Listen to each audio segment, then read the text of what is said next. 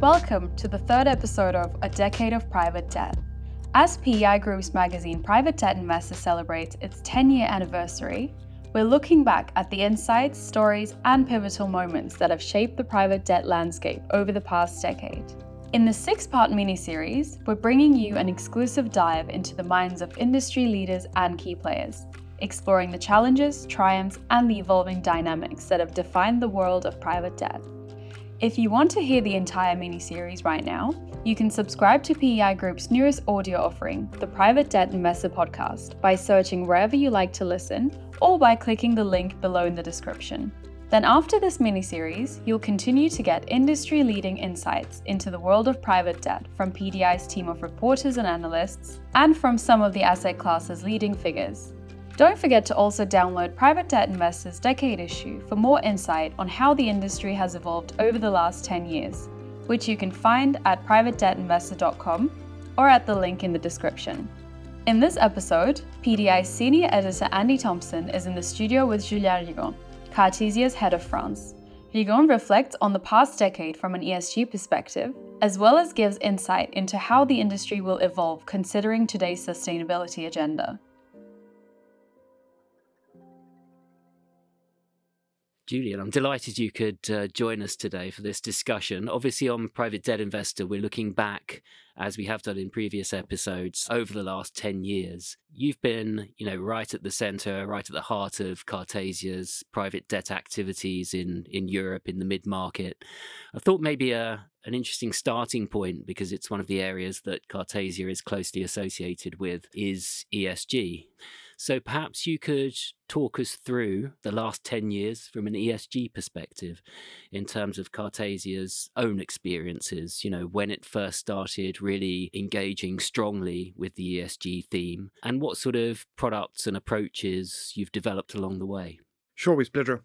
Thank you very much for having me. I would say that actually I'm not old enough not to know the industry to take care of the ESG aspect of our work. And actually, if you look back, a number of initiatives were taken 15, 20 years ago, but on a very nascent, I would say, characteristic. UNPRI, for instance, which is one of the cornerstone of, I believe, a relevant ESG approach, was set up in 2005.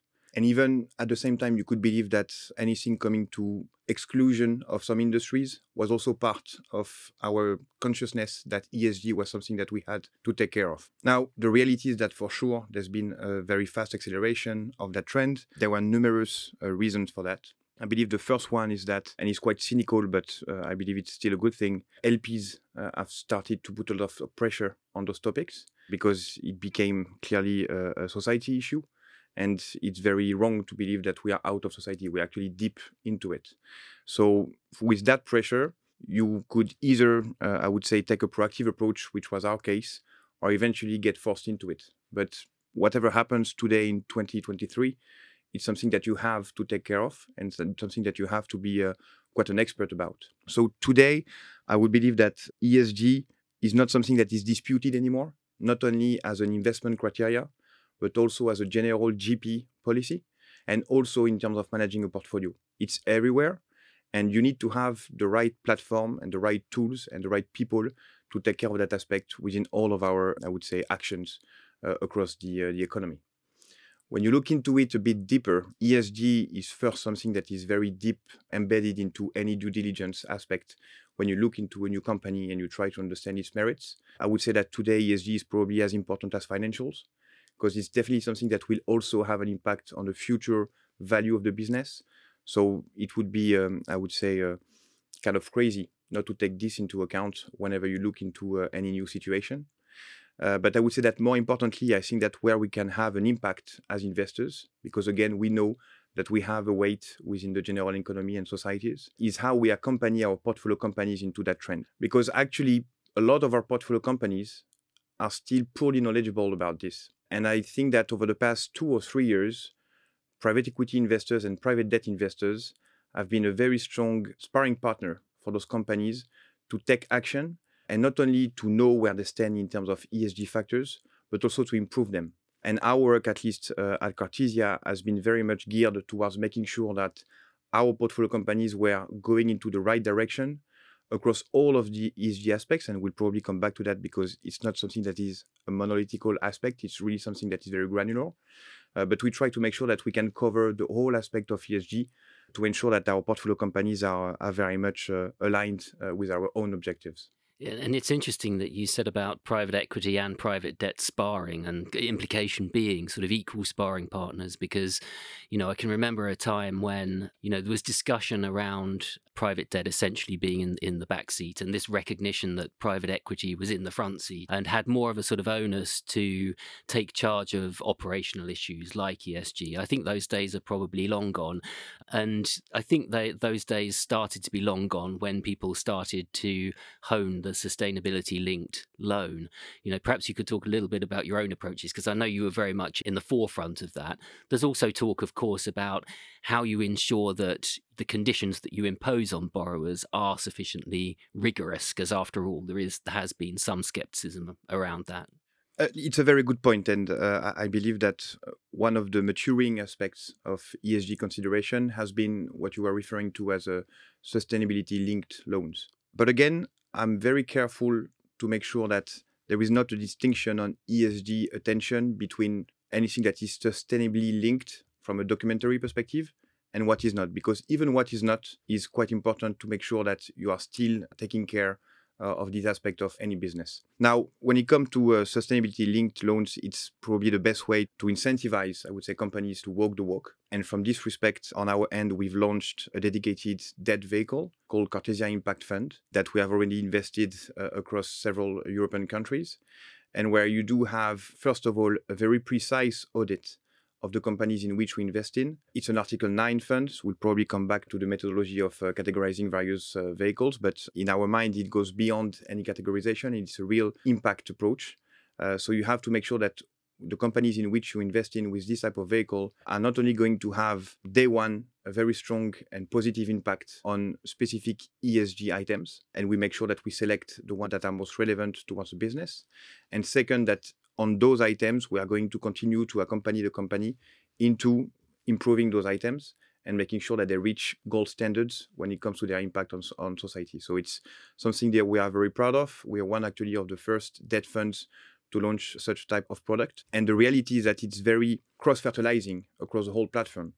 Because the reason why we launched that vehicle is that because we are only 10 years old, and actually, after 2 years of operations, we onboarded an ESG director who has been working very hard into making sure that Kartesia was actually at the forefront of ESG considerations across the debt landscape. And we are probably one of the ones that pushed ESG consideration into private debt and not only lean onto private equity sponsors to push that agenda. And she led actually the setup of this vehicle, making sure that we had the right analysis, the right levels, and the right, reading criteria to make sure that we invested into the right companies at the right time with the right strategy. But thanks to that vehicle, we've actually been able to also cross-fertilize into our other type of vehicles. And now I would say that even though our other investment vehicles are Article 8, we also have a very stringent ESG approach on any portfolio.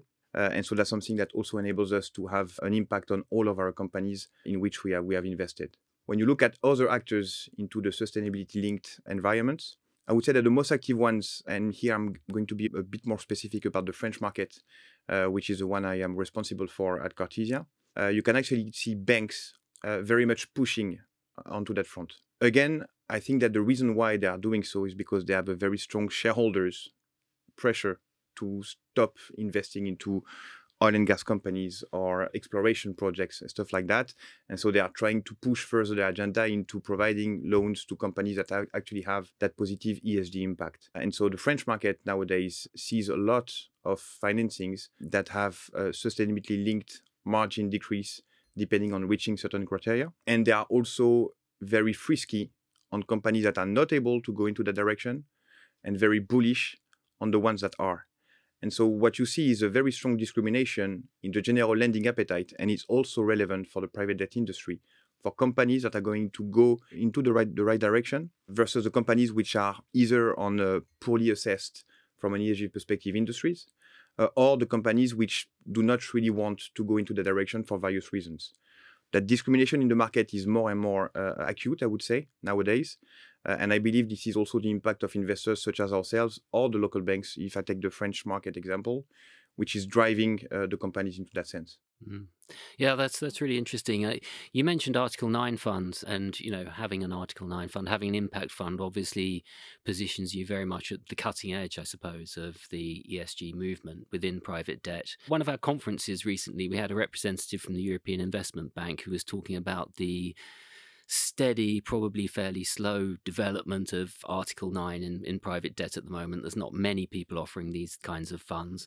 And of course, we have seen some pushback as well. Some people would argue for political reasons in the US. Mhm. And of course, there's various pressures on companies, on borrowers, which arguably make it more difficult for them to prioritize ESG considerations. What's your thoughts on, where we sort of go next with this? Do you expect things like Article 9 funds to continue to push ESG forward within private debt? Or do you expect to see some kind of hiatus whilst people kind of assess where we are at the moment before wanting to move forward?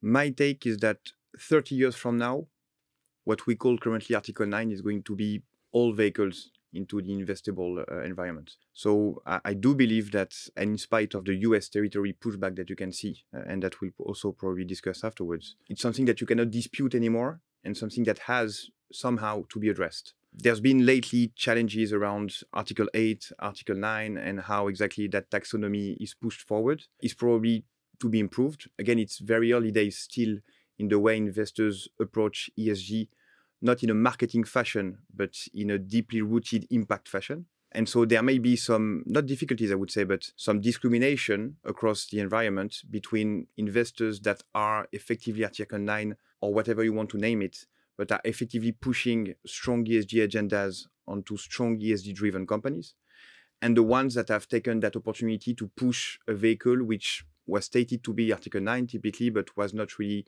I would say, driving anything specific into ESG elements.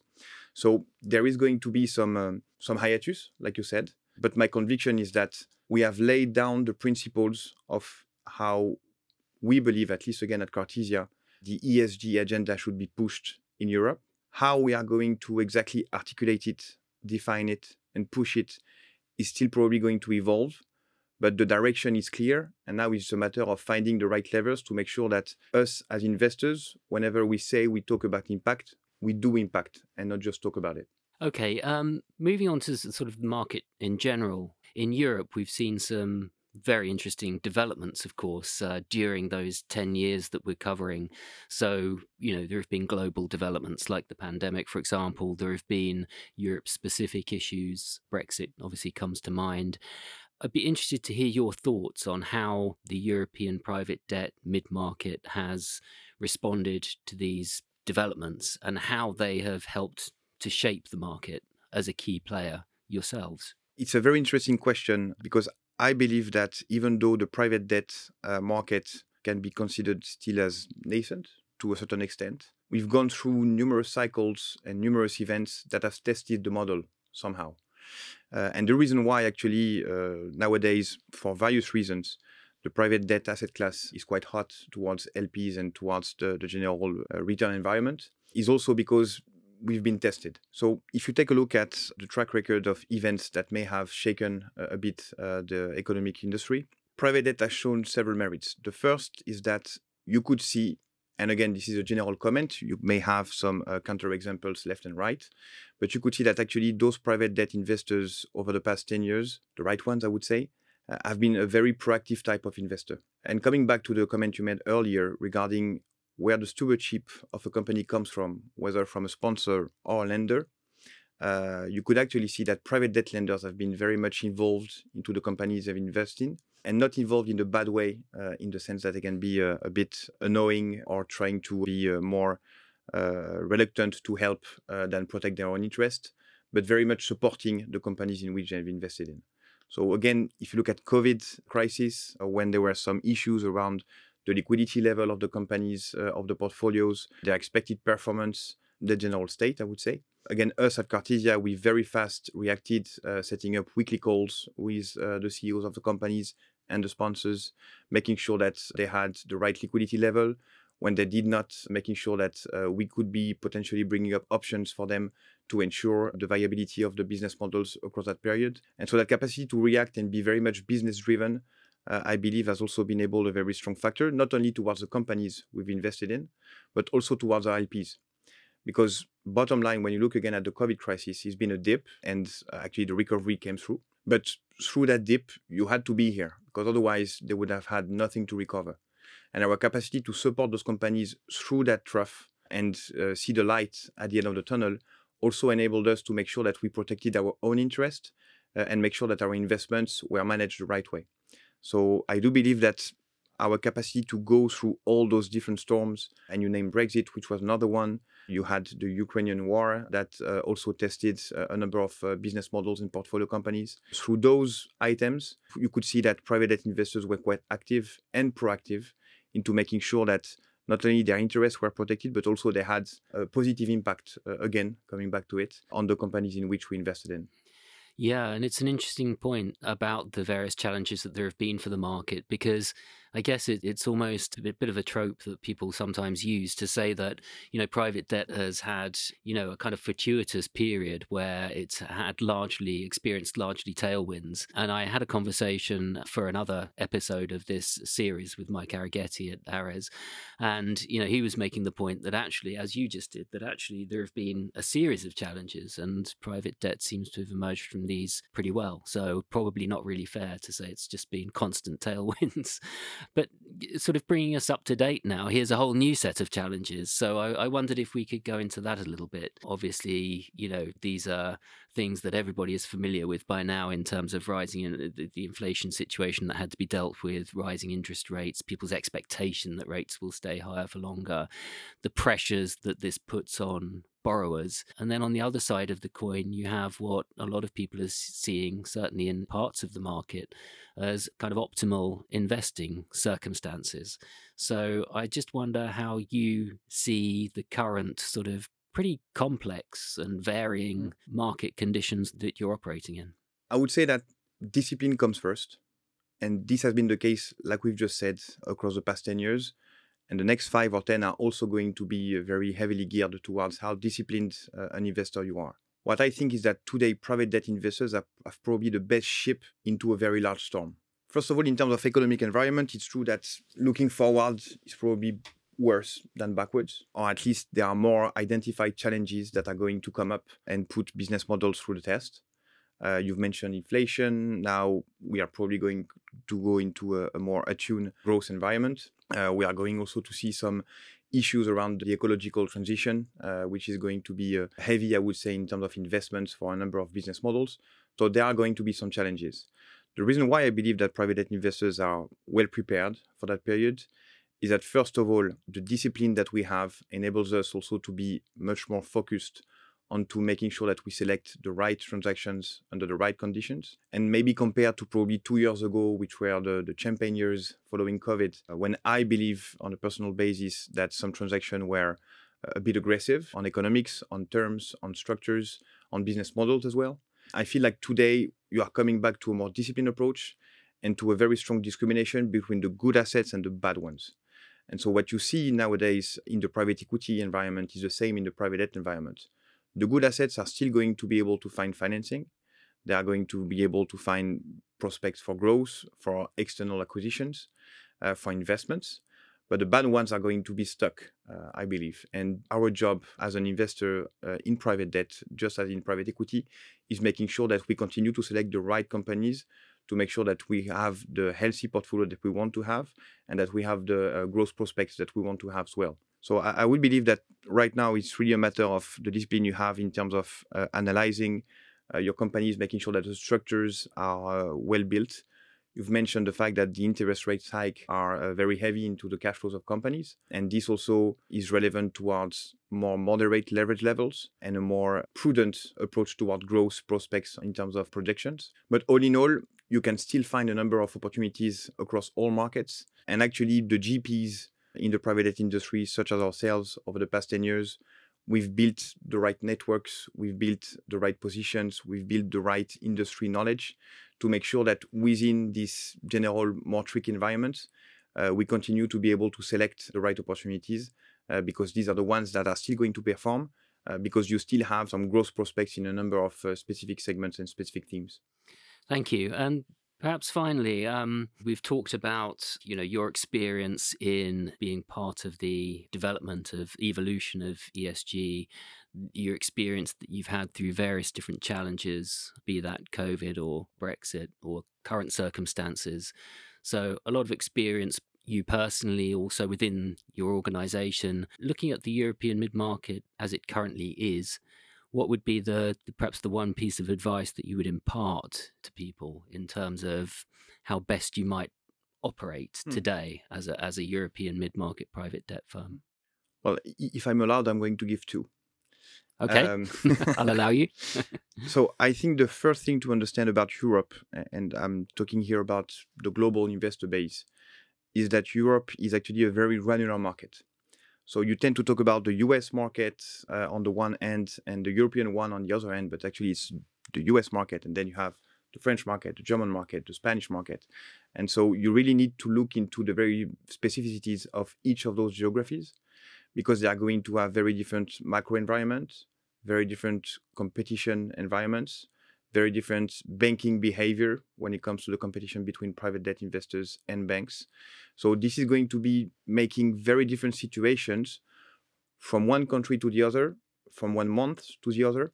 And so your capacity to have, like our case, local presence across those geographies. On our end, we have local offices in France, in Spain, in Germany, in the UK, in Belgium, in the Netherlands, in Italy. And each of those offices cover those countries, have the local knowledge, have the local understanding of the dynamics, have built their own capacity to source the right assets under the right angles. And so it's more and more difficult, I would say, to typically do the discrimination I was referring to before when you are covering all those countries from a single place. And so I believe that having boots on the ground and being able to be very close to the companies you invest in is even more key than it was ever before.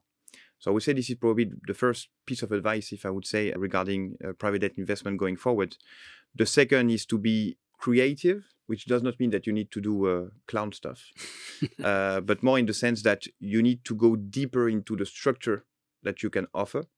You need to go deeper into the type of solutions that you can lay out when it comes not only into structuring, but also in the way you can shape the business plan with the management teams and the sponsors.